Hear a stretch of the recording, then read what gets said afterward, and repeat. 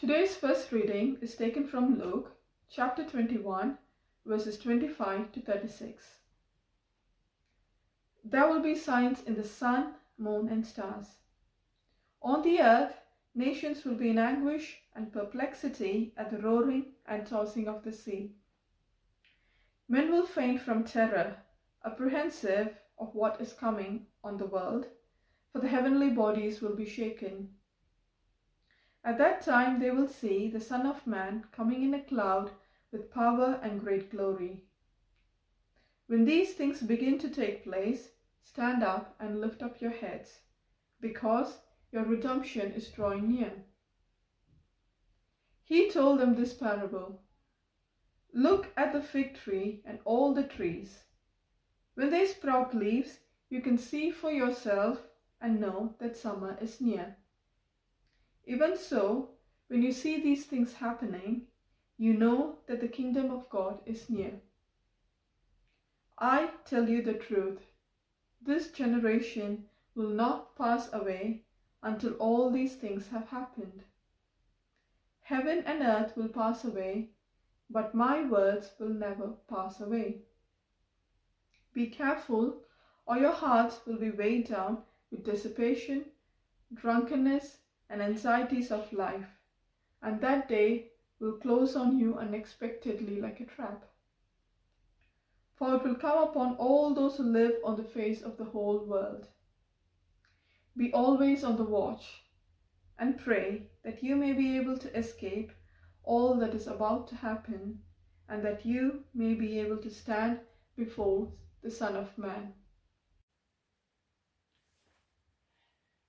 In The Magician's Nephew, the first of C.S. Lewis's Narnia Chronicles, there's a chapter early on called The Wood Between the Worlds. It's a place between this world and Narnia. It's from this world that Polly and Diggory, the main child characters in the book, enter Narnia and also return to this world. It's like the link between the two. The Wood Between the Worlds is an odd kind of place. Whilst there, they feel numb and quite drowsy. Time is suspended. Nothing seems to happen. Memories of anything other than being in this world and in this wood become fuzzy. They both feel that they've been there for a long time, even though they've just arrived. And even their memories of each other in this world are becoming a little bit clouded. Polly describes the world as, it's too quiet, it's so dreamy. You're almost asleep, and if we once give in to it, we shall just lie down and drowse forever and ever. What stirs their memories is when they come across a guinea pig with a bright yellow ring tied to its body. And they notice that they too are wearing similar rings. These rings which took them from one world to another were a sign that there was something beyond this wood between the worlds. At Advent, we are reminded that we too can feel like we're in a wood between the worlds.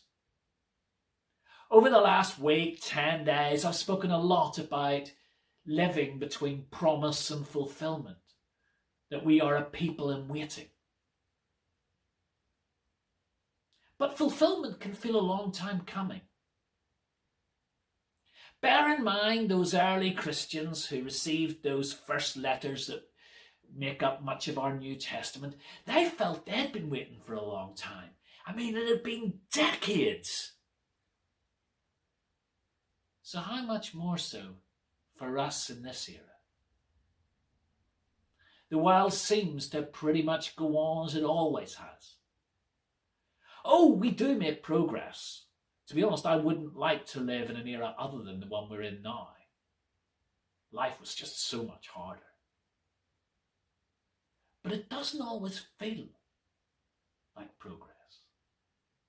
If we're feeling optimistic, on a good day it can feel 2 steps forward, 1 step back.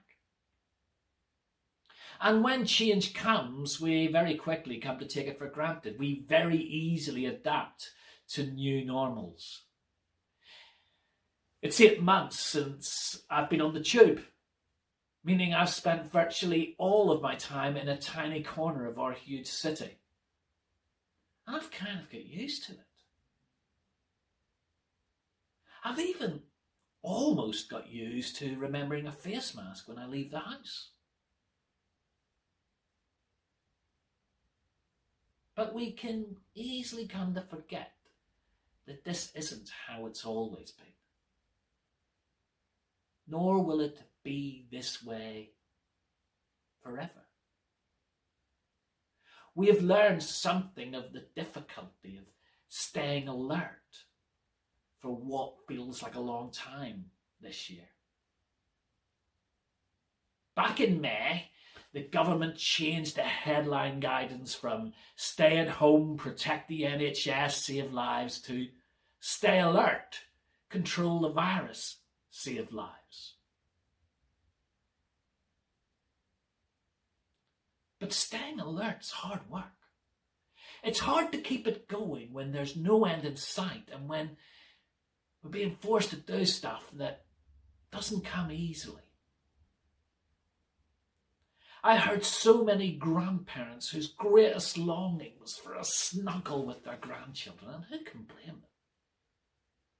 One of the more common conversations I've had with church leaders over the last few months is how unnatural many of the restrictions we're now operating under feel to us. I'm not complaining as such, just the way it is.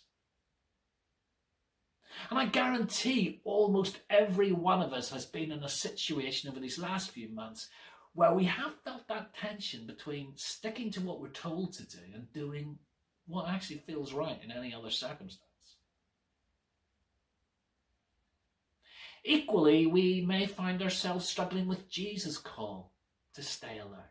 We can be easily lulled into drowsiness, into thinking, well, we've always been here. This is how it's always been. This is how it always will be. We can become fixated by the headlines and the ways in which even those with whom we would like to think have the chance to deal with it simply can't. We can be filled with a sense of fear and foreboding at all that's going on. We can slide into thinking, well, we're just powerless to do anything about it. Or decide that our best option is simply to numb ourselves with whatever our drug of choice is. Alcohol, another Netflix series, a bit more retail therapy. But Jesus encourages us to take a different stance. To stop. To lift our heads, not to give in to sleep or to slide into despair. Because we don't know what the future holds, but we do know the one who holds the future. And he can be trusted with it. Way back in March, just before we went into lockdown, I gave some space at our service at Harrow Baptist to invite people to share. And I can barely tell you what I said that morning, but I do remember what one lady, Chris, said. She urged us before we tune into the news or before we check our WhatsApps, before we scroll through our social media feeds, take time to pray. Chris, I would love to say I've always heeded your advice. I'd love to because it was truly wise. But I haven't. But I sometimes have. And when I do, it does make a difference. I'm allowing God to have space, to allow him to set the perspective of how I face what I'm about to hear. And it helps me to be ready, to be watchful. And it offers some hope.